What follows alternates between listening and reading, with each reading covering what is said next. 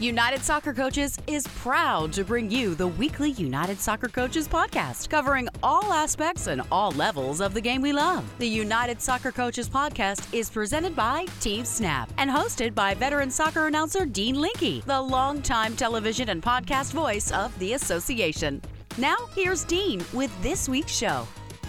We got a big-time show for you today. Jay Ngown, who is the chair of the United Soccer Coaches Scholarship Foundation Committee, announcing that tomorrow the scholarship applications will open up for the United Soccer Coaches Foundation. You need to check that out. And Jay Ngown, former president, honor award winner, kicks things off from his beautiful home in Colorado. Speaking of Colorado, Marcelo Balboa, one of the great Colorado Rapids, a three-time member of a USA World Cup team. He's in the U.S. Soccer Hall of Fame, does an amazing job with Univision calling the USA-Mexico Gold Cup game. He'll talk about that and the future of the U.S. men's team. And then we'll end with Aubrey Bledsoe, star goalkeeper for the Washington Spirit. That's our show, and it starts after this message from our presenting sponsor, Team Snap. Does managing your club or league feel like a second job? If so, you might need some help. With Team Snap, you can get it. Their customers save up to 15 hours each week on tasks such as communication, registration, scheduling, and more. Plus, everything you need is online, which means no more trips to the bank, no more lost checks, and no more colossal spreadsheets. Bring your club or league into the 21st century with Team Snap. Go to teamsnap.com to learn more. Team Snap is proud to be the presenting sponsor of the United Soccer Coaches podcast. Welcome back to the United Soccer Coaches podcast presented by Team Snap. I'm Dean Linke, excited to tell you that the United Soccer Coaches Foundation will open up scholarship applications tomorrow. That's right, tomorrow, high noon, and we are going to spend several interviews with the scholarship committee, including the scholarship committee chair who will kick it off. That is former president and honor award winner with United Soccer Coaches out in Colorado, a state that I love, Jay Ngown, who is the Scholarship Foundation Committee chair. And Jay, welcome to the show. Great to have you on the United Soccer Coaches podcast. Oh, thanks, Dean. Great to be here. Well, tomorrow's a big day. High noon, you start opening up scholarship applications. And, probably not enough people know what United Soccer Coaches Foundation does with these scholarships. So why don't you set the table first about sort of the premise of the United Soccer Coaches Foundation, why it was created, and some of the great things you're doing, and then some of the great things you look to be doing with the opening of these scholarship applications. Well, why don't we start with why we have the foundation? The focus is to serve underserved communities. They could be geographical, they could be socioeconomic, also coaches that have need. And we look at three different areas of scholarship to try to support our member coaches, as well as clubs, not just throughout the country, because we've had international scholarships and grants as well. It's three areas that we look at. First, we have educational scholarships, where coaches can attend one of our diploma courses, or now it looks like we're going to be having our hybrid courses, which will include online enrollment in a course. The second area is convention scholarships. Convention scholarships include convention registration, select meal functions attendance. They'll have a stipend to help with travel, and some of their meal costs are covered. And then the third area is grants, and these will go to clubs, primarily in underserved populations, both geographical and socioeconomic. And this is where we will bring one of our coaches into a community to do a academy diploma course for the coaches in that general area. As an example, with one of those grants up here with High Country Soccer, it's a very unique group because it's both geographically isolated here in Silverthorne, but also has a very diverse population of coaches because of the industries here around restaurants, recreation, hotel. There's a lot of migrant workers that are here, a lot of Hispanic, a lot of Somali immigrants, and we're able to serve those populations as well. So it's really a very three-pronged approach to try to support our coaches as well as clubs throughout the country and now throughout the world. I remember when United Soccer Coaches decided to create this foundation. I feel like Al Albert was a major player in it. And I remember initially perhaps some modest aspirations. And now it seems like you guys have really upped the game and really upped the commitment to helping coaches. Can you talk a little bit about that growth? Well, yeah, maybe we'll go back to the very beginning. Actually, our very first outreach was before the foundation was formed. It's back in 1989. Bill Holloman actually proposed the idea of a foundation at the convention in 1989. But prior to that, we had a request from the Taos Pueblo in New Mexico. And our first outreach was actually supported by our board, where we did a course or a number of courses for the 8 pueblos located north of Santa Fe. And Horst Richardson, myself, a visiting coach from Denmark, Jan Rusk, and a former player at Colorado College, Alec Rico, we did those clinics down in Taos, New Mexico. Following that, foundation was first proposed by Bill. That was formed in 1991, and they looked at really the mechanics of a foundation, mission statement, operations manual, those kinds of things. But then not much happened for a number of years. In fact, the foundation was somewhat stagnant for about 3 or 4 years.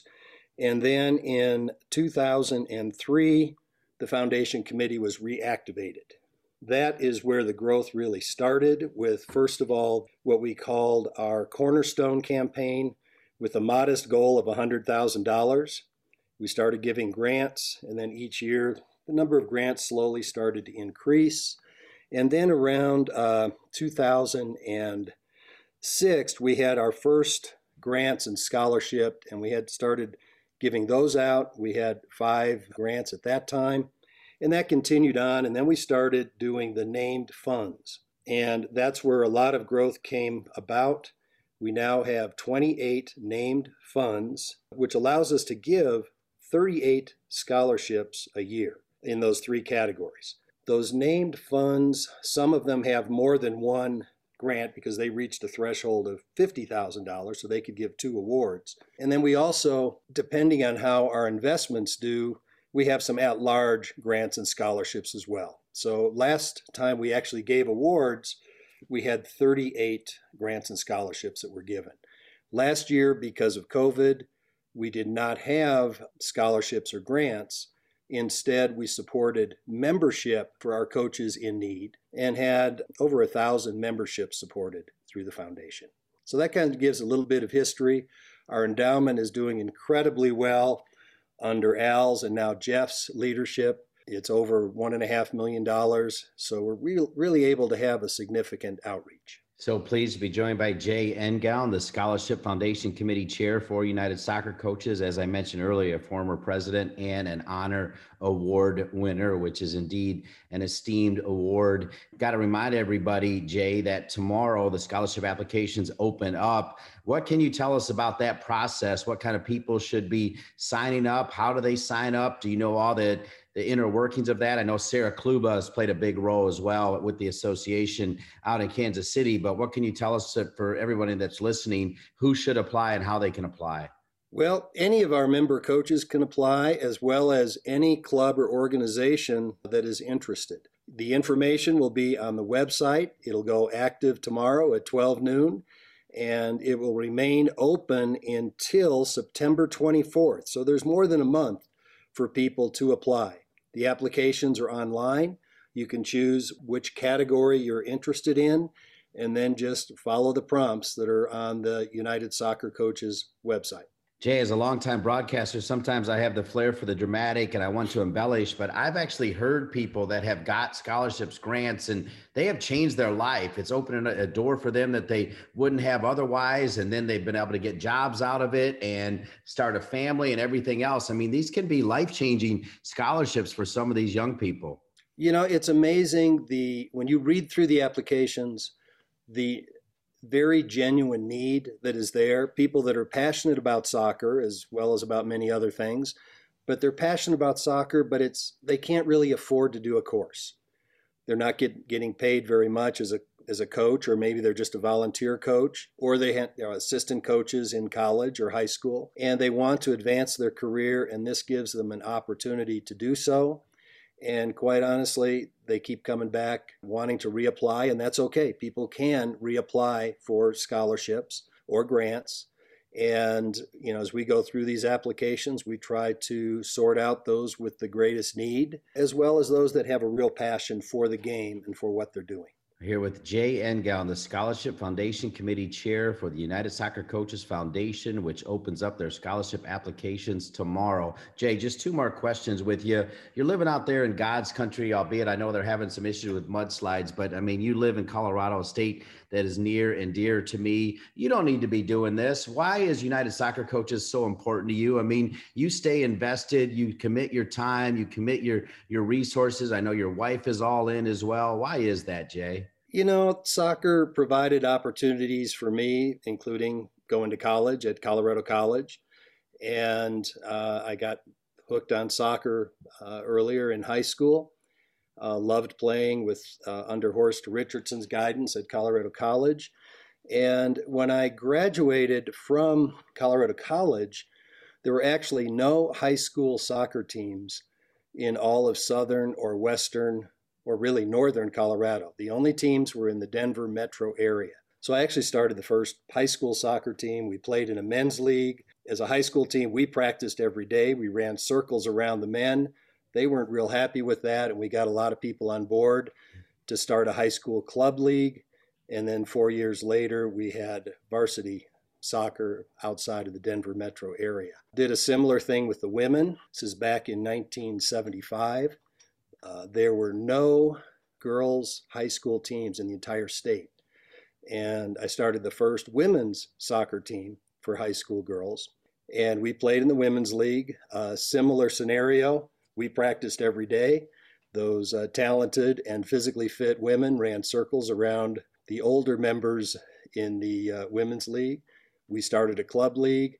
And 3 years later, it was actually sanctioned as a varsity sport in Colorado. So I guess that's where my passion started, is seeing it truly grow from a definitely grassroots level to being, soccer in Colorado is thriving and doing really well. And I'm really proud to see what our community has done around this sport. A little background, I'm the only one with the foundation that's been there since the very beginning. I was the board liaison when they first started this standing committee. The standing committee went for I'd say about 4 years or so, but then it was kind of stagnant. We never really got it going.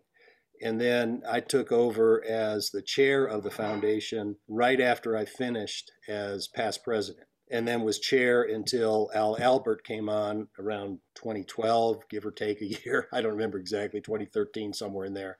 And now Jeff Fennell. So we've only had 3 chairs of this committee, and many of the members have been there all the way, going back to 2003 with kind of this initial group, which really got the Cornerstone campaign kicked off. And that included, Ray Sieplick, Bill Holloman, myself, Hank Steinbrecher, and I think Warren Mercereau was part of it back then. So, it was a very small group, but again, you can see the passion involved with those people that were so committed to getting this off and rolling to where it is now.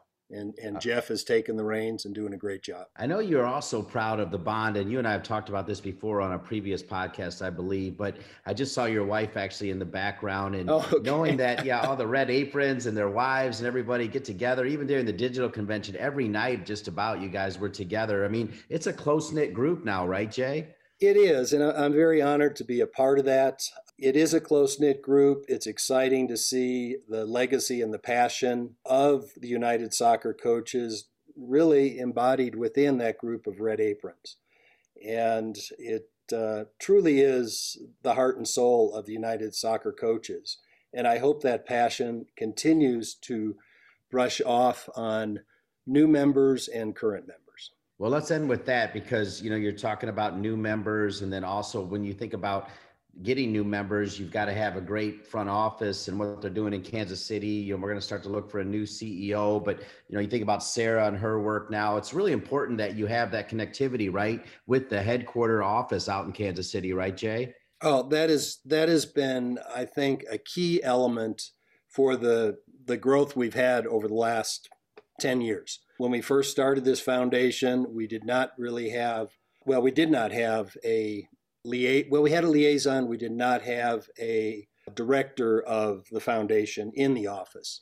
So we first had a volunteer, Doug Orr. Then we had Jared, who was part-time.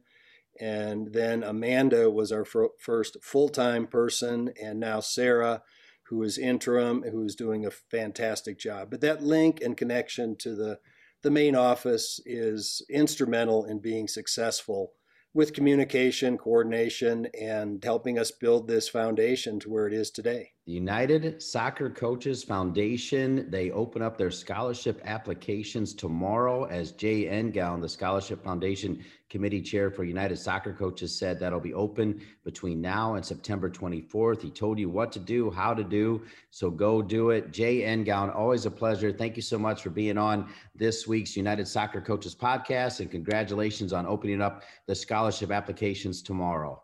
Dean, thanks. And next time you're in Colorado, give me a call. Speaking of Colorado, he still lives there. He was on the original team for the Colorado Rapids. He was on the team in 1997 that went to the MLS Cup. He's an outstanding broadcaster, a soccer icon, a U.S. Soccer Hall of Famer. Marcelo Balboa will talk USA, Mexico, and the U.S. men's national team at a time when we thought we'd be talking about the women.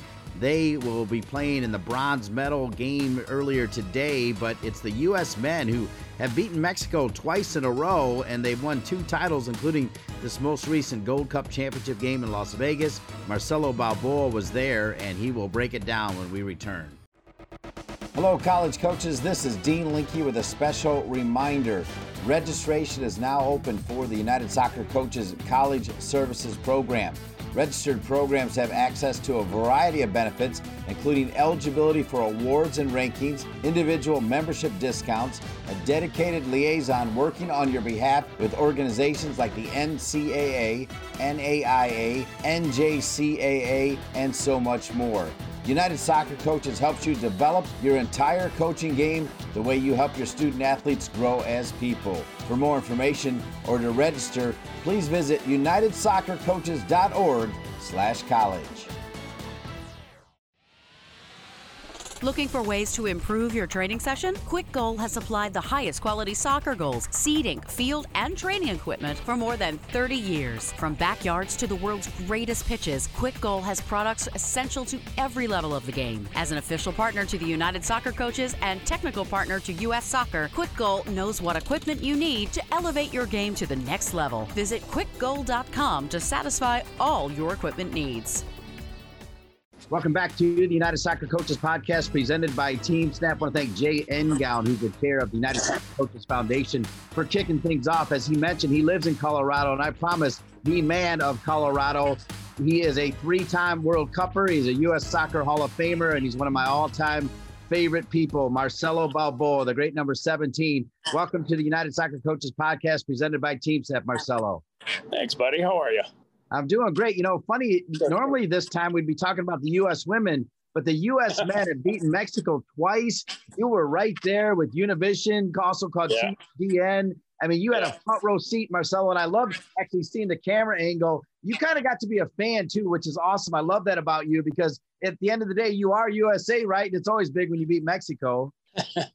It's amazing how in 39 days, the U.S. was able to beat Mexico twice in a final, something we haven't done in a long time. We've struggled a little bit over the last few years, but you know, when you work there, you've got to enjoy yourself. I played for the U.S., so when we win, I rub it in a little bit. I wear my American flag on the set and the post-game show, and but it's a good sign. You know, we talked to Greg many moons ago when he took the job over, and he started telling us how his game model was going to be.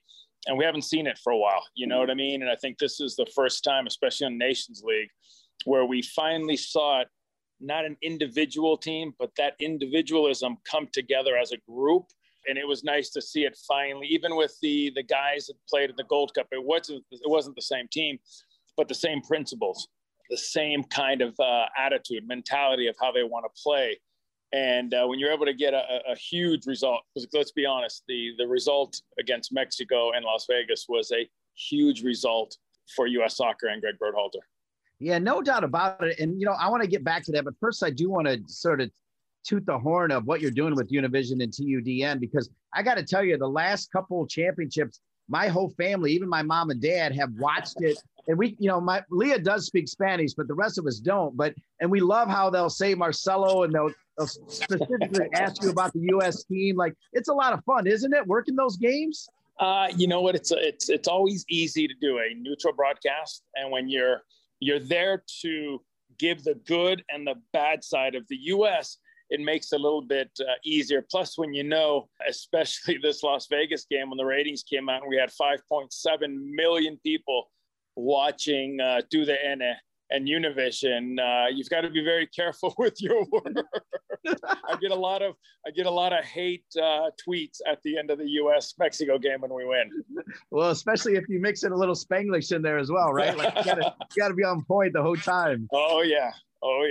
Well, I love it. I mean, we really do. I mean, the way they call goals and get into the game, it's fantastic. But I mean, think about the fact, you're in 3 World Cups. I was there with you for the first couple of them, Marcelo. And now, I mean, to see that Coach Berhalter has 50, 60, maybe 70 players. I mean, the player pool is bigger than I've ever seen at Marcelo. And I know we didn't make the last World Cup, but man, it looks like things are headed the right way. Listen, I think we've got to be realistic when everybody keeps talking about, we've debuted 40-something odd guys and 30 here.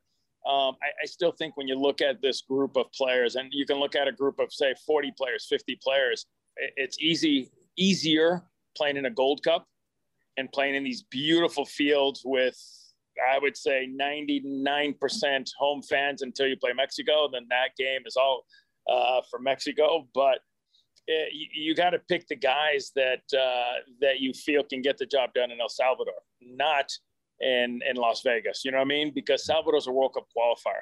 We didn't qualify for the last World Cup. So I think we compare apples and oranges sometimes. It's some of the guys in the Gold Cup showed really well. And I think Matt Turner proved that he could be a second or third goalkeeper for the U.S. I think you look at a guy like Shaq Moore, who played really well. Zardes played really well, even though he didn't get a lot of opportunities going forward. But the work he did, the sacrifice he made defensively was completely what that team needed. So you look around and you say there's always 2 or 3 guys that you'll look from Gold Cup into maybe World Cup qualifying. Are there a couple guys from this last Gold Cup? Maybe I'm thinking of Eric Williamson specifically, but are there a couple guys that may have made that 23-man roster if, in fact, we do qualify for the next World Cup? I don't know. Here's the deal. There's a long time between now and the next World Cup. Injuries happen. You never know. A lot of weird things can happen. So did he make probably the 30-man roster to go into camp in Nashville before they go play El Salvador? I would think he's done enough. I think he's done enough to be able to do that. I think Shaq Moore has, Turner has. So I think, a few other guys are Hoppy did a nice job. So I think there's quite a few of these guys you'll see in that 30-man roster that's going to go to Nashville. We're here with 3-time World Cup and U.S. Soccer Hall of Famer, and also the voice of the Colorado Rapids. He coaches with the Rapids, but you saw him on Univision and just doing a great job covering the U.S. team. And you still get to cover the Colorado Rapids too, Marcelo, where you love Colorado. It's home now, right? You love being a part of the organization, don't you? Listen, this is where I'm at right now. Look at this, baby. That's where I'm at right now. So, when I chose where I was going to play, it was going to pick one place and I was going to make it home. I was going to raise a family here, and this is where I was going to stay. So I played here for the Foxes. So it was an easy decision when Phil Anschutz talked to me in Mexico where I wanted to play. And this is home, man. I've got the mountain beard going, which will be gone probably in a week, because I made a bet if the U.S. won the Gold Cup, I would shave it. So that's coming off soon. But I love my mountains. I got a 18-month-old dog who we hang out and do 14ers together. So yeah, this is a great place. And I've been blessed to have been able to stay with the organization and still call this home. Well, and you also get to coach with them. This is the United Soccer Coaches podcast presented by TeamSnap. Tell us what role you have as part of the coaching staff there with the Rapids. I've been coaching the U14 Academy boys for the last, I believe this is going on my 6th, 7th year. So I've taken them. I'm the assistant to the 19s now. It's the under 23s, so it's different. But I've enjoyed it. It's a good level for me. Do I look to move up? Who knows? If other doors up to move up an age group is there, I would consider it. But at 14, you've got to lay that foundation of how we're going to play, the methodology that we have. And also the important part for me is to give them the experience of what it's like to be on the field. Because I have to learn that, as you know, if you want something, you got to work hard for it. If you want something, you've got to earn it. No one's going to give you anything. So laying those principles down are important at 14. I know that's not like you to remind them who you are. I wish I was there to just be there and I would do this big introduction, Marcelo Balboa. I do feel like part of my role, Marcelo, as I continue to broadcast games, is to remind people who really laid the groundwork. And there are people like you and Tony Meola and Tab Ramos and John Hartz and Eric Wynalda. I mean, you guys did a lot of the heavy lifting, Marcelo. Now you see where both the league is and the national team is in U.S. soccer. You don't mind reminding people that you did some of that lifting, do you? I don't tell anybody. I don't tell my kids who I am. I've always been taught that when you go to a new place, you do your research and you find out who your coach is, who your teammates are. So I don't give them the lecture of who I was and where I played. I don't think at this age they have their phones and it's attached to their hands right after practice. If they want to know, they know how to figure that out. But there's no need for me to remind them of who I am or what I've done. My job is to help them live a dream. My job is to help them and help push them to the level they want to be at and to be honest with them as a coach. All right. Well, my job is to remind them who you are because you're one of the all-time great U.S. Soccer Hall of Famer. And with that, I'm going to make you go back in history. We know about the World Cups, but a lot of people don't realize how bad we were in 96 with the Colorado Rapids and then how good we were in 1997. I mean, Marcelo, it truly is one of the all-time great turnarounds. When you think about, I mean, we were the worst of the worst in that opening year. I mean, let's admit it, we were terrible, right? And then, you go to the middle and Tritt and Vermes go to the back and Chris Henderson and Paul Bravo and Marcus Hahnemann and David Patino and Adrian Paz. I mean, how did we turn that thing around? And then Mooch had to play a key role too, right? Listen, I don't think we had a bad team in 96. I think that we were a team that were given a tactic of how we wanted to play that didn't suit the players we had. Because we had some pretty decent players on that team. Not great. We weren't, we didn't have wonderful 10 or, but we had good players. But when Mooch came in, Mooch decided to change a few things. He was going to let us play out of the back. We weren't going to play long ball. Mooch gave us the confidence to be able to, he instilled in us that we had to work harder. I think that was the biggest thing. We were going to defend first and attack second. And as we grew into that, with a little bit of luck, let's just be straight up and honest. I believe that year we were the 8th seed, and no one really took us serious. I remember Preki and those guys seeing something the Kansas City, I think it was the Wizards at the time, were the favorites to win the cup, so they didn't take us serious. We came and we smacked them a little reality dose. Dallas was a rival with David Durr, who also coached for the Colorado Foxes, so he knew a lot of us. And again, listen, with a side volley / bicycle kick from Henderson that bounces over Mark Dodd, got us into a final, which I think MLS probably wasn't the happiest that day to see Colorado in a final. But you know what? Mooch, I think, did a lot of good things with that group, and at times pissed everybody off to fight against what he was doing. But there was a good balance for us with leadership in the back with Peter, Marcus Hahnemann, myself. If you go back and look at the team, Paul Bravo, Sean Henderson, Matt Camasco. Do I need to keep going? No one. We were the misfits of MLS, and we made it to a final. Yeah, we played DC United at RFK, and it was sold out. I mean, that was really rough playing the DC United at home, right? And we had them, though, for a moment. They had the national team. They had 2 Bolivian national team players, Richie Williams, national team player, Tony Santa, John Hartz, Jeff Fagos, Eddie Pope, all national team players. Do I need to keep going? It was half the U.S. national team and 2 guest players from Bolivia. So it's like, you know what I mean? It was an uphill battle, and you playing them at their place, even worse. Well, it's fun to sort of reconnect and go down memory road. I mean, you now as a broadcaster, you've seen Colorado win at least one MLS Cup, maybe two. I can't remember exactly how many MLS Cups has Colorado won. Okay. What year was that, Marcelo? And who were the great players on that team? 2010, you go back to Jeff Lorenowitz. You go back to Pablo Mastroianni. You go to Connor Casey, Omar Cummings. So Matt Pickens in goal. So it was a Marvell win. So it was a hardworking team. Plus we got lucky. We got moved over to the Eastern Conference. So we avoided the West and we played in the Eastern Conference for the playoffs. So it was good. Hey, whatever it takes, you got to make the most of it. Kind of like the USA making the most of it. We'll end it with that, kind of reconnecting on what the USA has just done. And your estimations, Marcelo, and you did narrow the pool. It's not as big as people are saying. I appreciate your open transparency and candor on your assessment of how deep the pool is. It's not as deep as everybody's saying. I think that's fair play and well said by you. But, moving forward, Marcelo, obviously anything but qualifying for the World Cup would be utter devastation. I got to believe from where you sit, you've seen enough to feel like we will make it to the World Cup and hopefully make some noise. I said it a year ago that this team will qualify. And when you've got a young crop of players, it takes them a little time to get used to international soccer. Even though you've played at a high level, playing for your national team, your jersey weighs on you a little more because it's a country now. And if you look at this team, everything was set up for them to qualify. They played Nations League, but they didn't play Gold Cup. They didn't play Gold Cup because they needed a break. So they got them a break. They got their vacation time in. Now they're back with their pro teams getting a proper preseason leading into September 2nd, which is the first World Cup qualifier.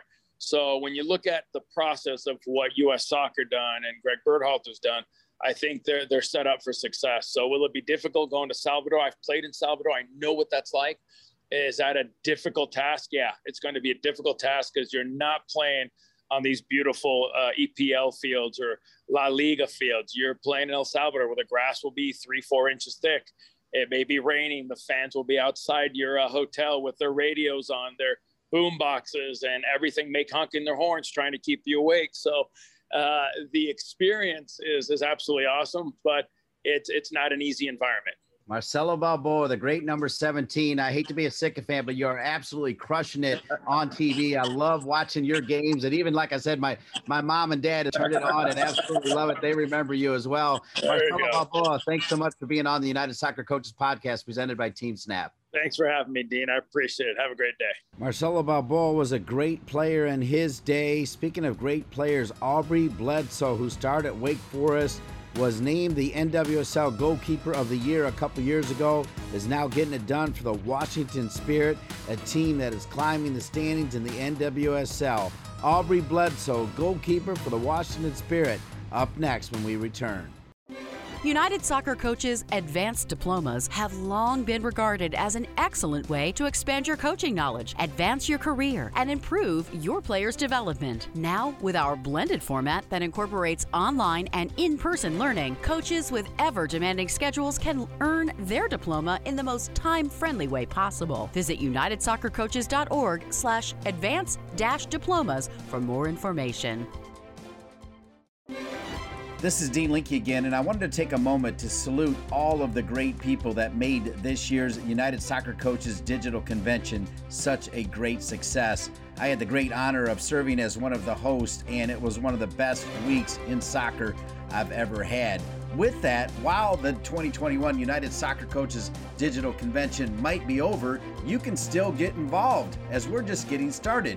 You can still register to receive access to all session recordings and the digital convention platform. Chat with your soccer coaching community and take in top-level presentations from coaches around the globe, all at your own convenience. To register and receive access, visit UnitedSoccerCoachesConvention.org. That's right, you can still register for the 2021 United Soccer Coaches Digital Convention and have access to all of the amazing presentations. I hope you can take advantage of the special offer, and again, visit UnitedSoccerCoachesConvention.org. Welcome back to the United Soccer Coaches Podcast presented by Team Snap, a big show. As you know, I like to catch players that are also doing great things, not just coaches. And over the last couple of weeks, I've called the Washington Spirit, and I've been blown away by their goalkeeper, Aubrey Bledsoe. I love the fact that she's from Ohio. I love the fact that she played for Tony DeLuz. As you all know, Austin DeLuz is my broadcast partner, and Aubrey Bledsoe now from the Washington Spirit is kind enough to join me on this week's podcast. Welcome, Aubrey. Yeah, thanks, team. Happy to be here and chat with you today. Yeah, look, I'm sorry I didn't get to call the Chicago game because I think you would have won had I called it since you were 2 for 2, but you can't win them all. You want to just reflect on the last game against Chicago?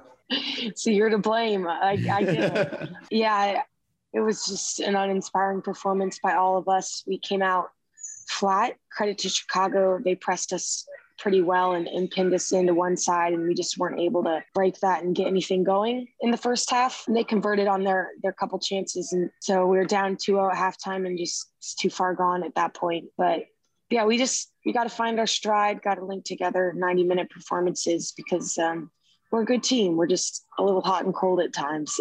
Well, you're a great team and you're a great goalkeeper. And, I was talking to Tony. I'm like, Tony, how is she not on the national team? And Tony's like, I have no idea why. I mean, she's definitely one of the best goalkeepers in the world, not just for the USA. When you hear somebody like Tony DeLuz say that, your former coach at Wake Forest, how's that make you feel? Pretty grateful. He's a little biased, but no, I appreciate that. That's definitely my goal, to be on the national team. And I've had little tastes of it over the year, but I'm just trying to play my best every day, every game, win for the Washington Spirit, and be at a point where they have to call me in and give me a chance at playing for the national team. Let's get to know you a little bit better. You grew up in Ohio, I think Cincinnati. Then tell us who you played for at Cincinnati and a little bit of the recruiting process and why you picked Wake Forest. Yeah, from Cincinnati, Ohio. Ohio South has a good soccer scene down there, a lot of really good clubs. I grew up playing for the Cardinal Soccer Club, who merged. Now the club scene has changed so much. So there's this merger club, and now they're King's Hammer. But yeah, my family was really athletic. I have a twin sister, so we are super competitive and played a little bit of everything. So I played like basketball and soccer through high school. And I was just a little better at soccer and realized I could get into a good school. So when I got an offer to go to Wake Forest, it'd have been silly to turn that one down because it's such a good school of academics and athletics. So I went there. Yeah, I loved it. Loved playing for Coach DeLuz. He's been there a long time. He's a good dude, and loved playing in the ACC. I think it's definitely the best women's soccer conference for college. Now, what about your twin sister? What is she doing now? She is married with a child, but ironically, she went to Brown University where she played goalkeeper there. I had a good career. Well, actually, I don't know if you've seen on YouTube. We played a prank on Tom Sermani, my Orlando Pride coach. I had broken my leg and she was in town. So I had her go out and act like she was me, and she was running around, and he about had a heart attack. So I joked that she could, play pro and take over for me when we needed another keeper. But ultimately she retired, and she's a stay-at-home mom and an art teacher right now. I do remember that. Can you dive a little bit deeper into that? Really? Like who helped you think of that I know Tom Sermani as well. Was it just you and your sister, or were your teammates in on it? Yeah, well, we loved playing pranks. We changed spots at school one day for April Fools. And so we're always looking to prank people. So I had her come in and try to fool my teammates in the locker room. And she got a bunch of them there. So then everyone, I think, conspired together and were like, oh, let's get Tom. So everyone was in on the joke except for Tom. So yeah, if you watch the YouTube video, you'll see the team cheering her on, go Aubrey.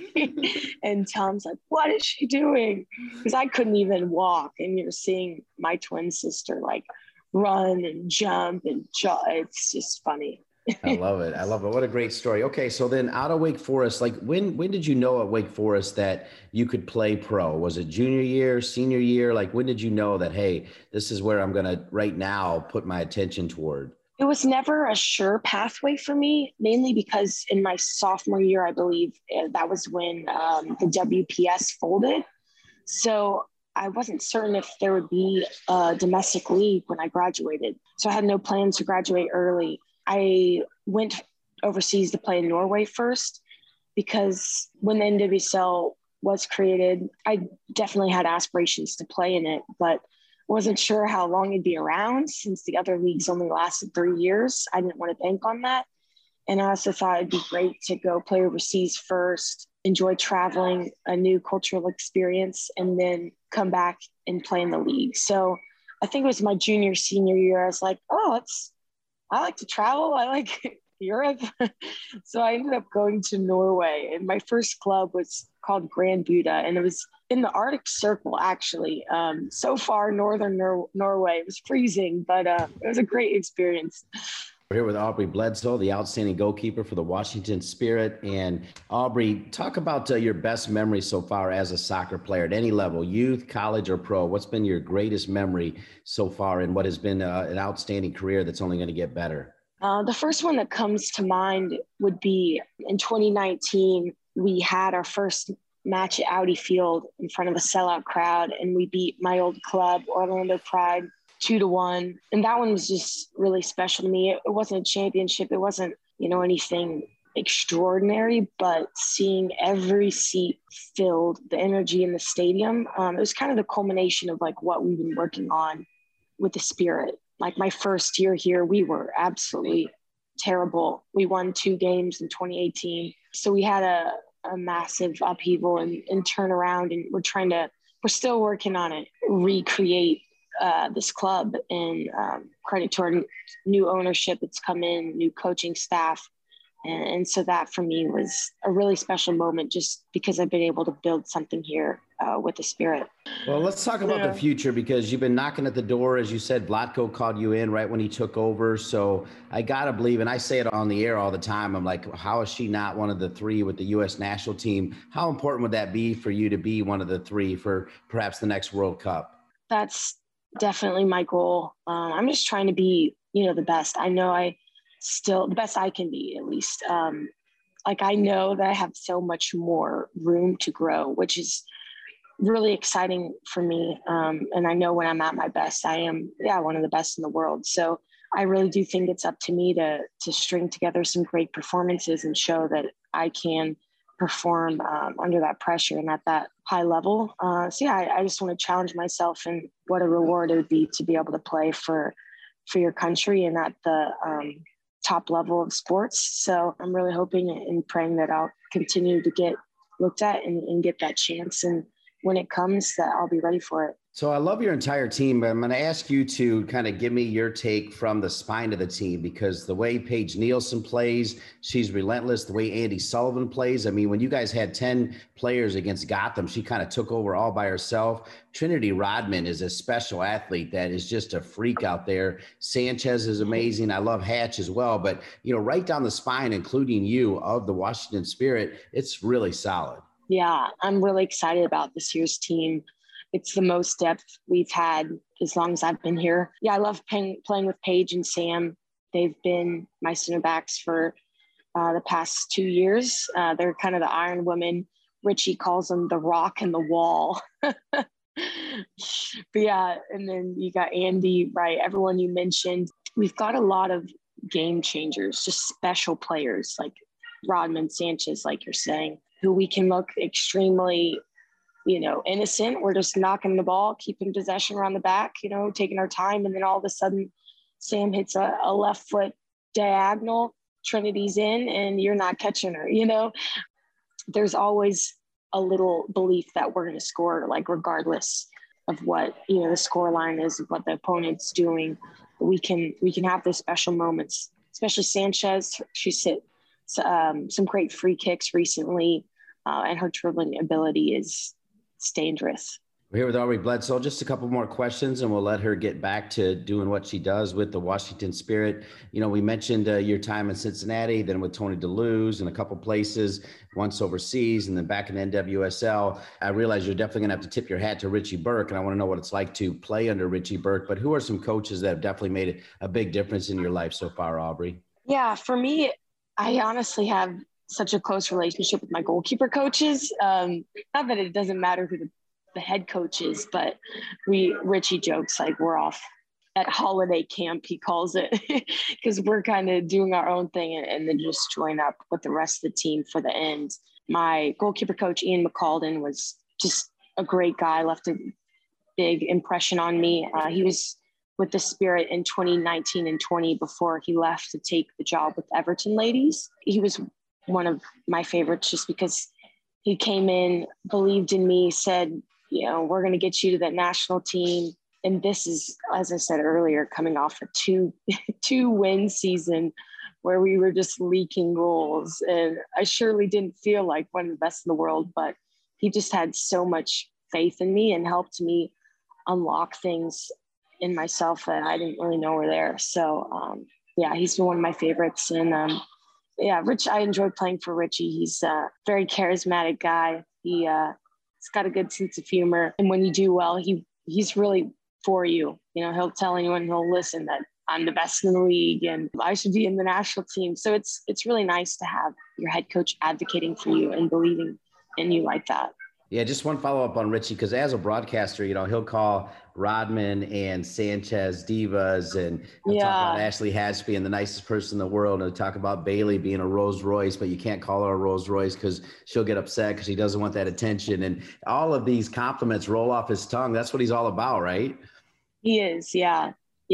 When things are going, it's good. It's hopefully you can get some momentum going, but we do have all the pieces, and it's just a matter of finding some consistency because we're just super young, and some days we come to play and some days not so much. So as one of the leaders on the team, just trying to figure out how, you know, I can help the team bring more energy and more professionalism to each game, and just not be scared of, you know, some older, more experienced teams like Chicago, but to go out there and play our brand. All right, we'll end with my crystal ball question that I ask a lot of young players, and that is, you know, hopefully you have another 10, 15 years where you can continue to play this game you love. You know, maybe you can go as long as Tom Brady, who knows? But when it's over, what do you see yourself doing, Aubrey? Do you see yourself staying in the game, or did you get a degree doing something else? What do you think you'll do when you're done playing soccer? I'm currently working on my MBA, and so I would like to get into business in some way and stay in soccer. So I don't know if that'd be like a goalkeeping coach or GM. I'd also love to own an NWSL club, but I'm not sure where I'm going to make my millions first. So we'll see about that. Maybe just a minority owner. And then I would also love to own a bakery with my twin sister. It's one of our passions. We love to bake cookies, cakes, really anything. So one day that we'd love to do that. I love that answer. I'm so glad that I kept that question in there. Aubrey Bledsoe, you are outstanding in goal. You are wonderful to watch. It's a pleasure as a broadcaster to call. I wish you and the Washington Spirit all the best of luck the rest of the way. Thank you, Dean. And I hope you call our games so we can keep that streak alive.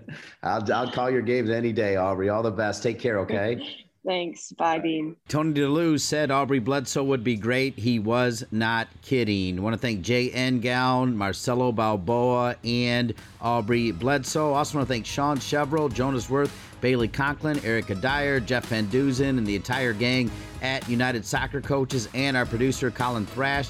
For each and every one of them, I'm Dean Linke. We'll see you next week for another edition of the United Soccer Coaches podcast presented by TeamSnap.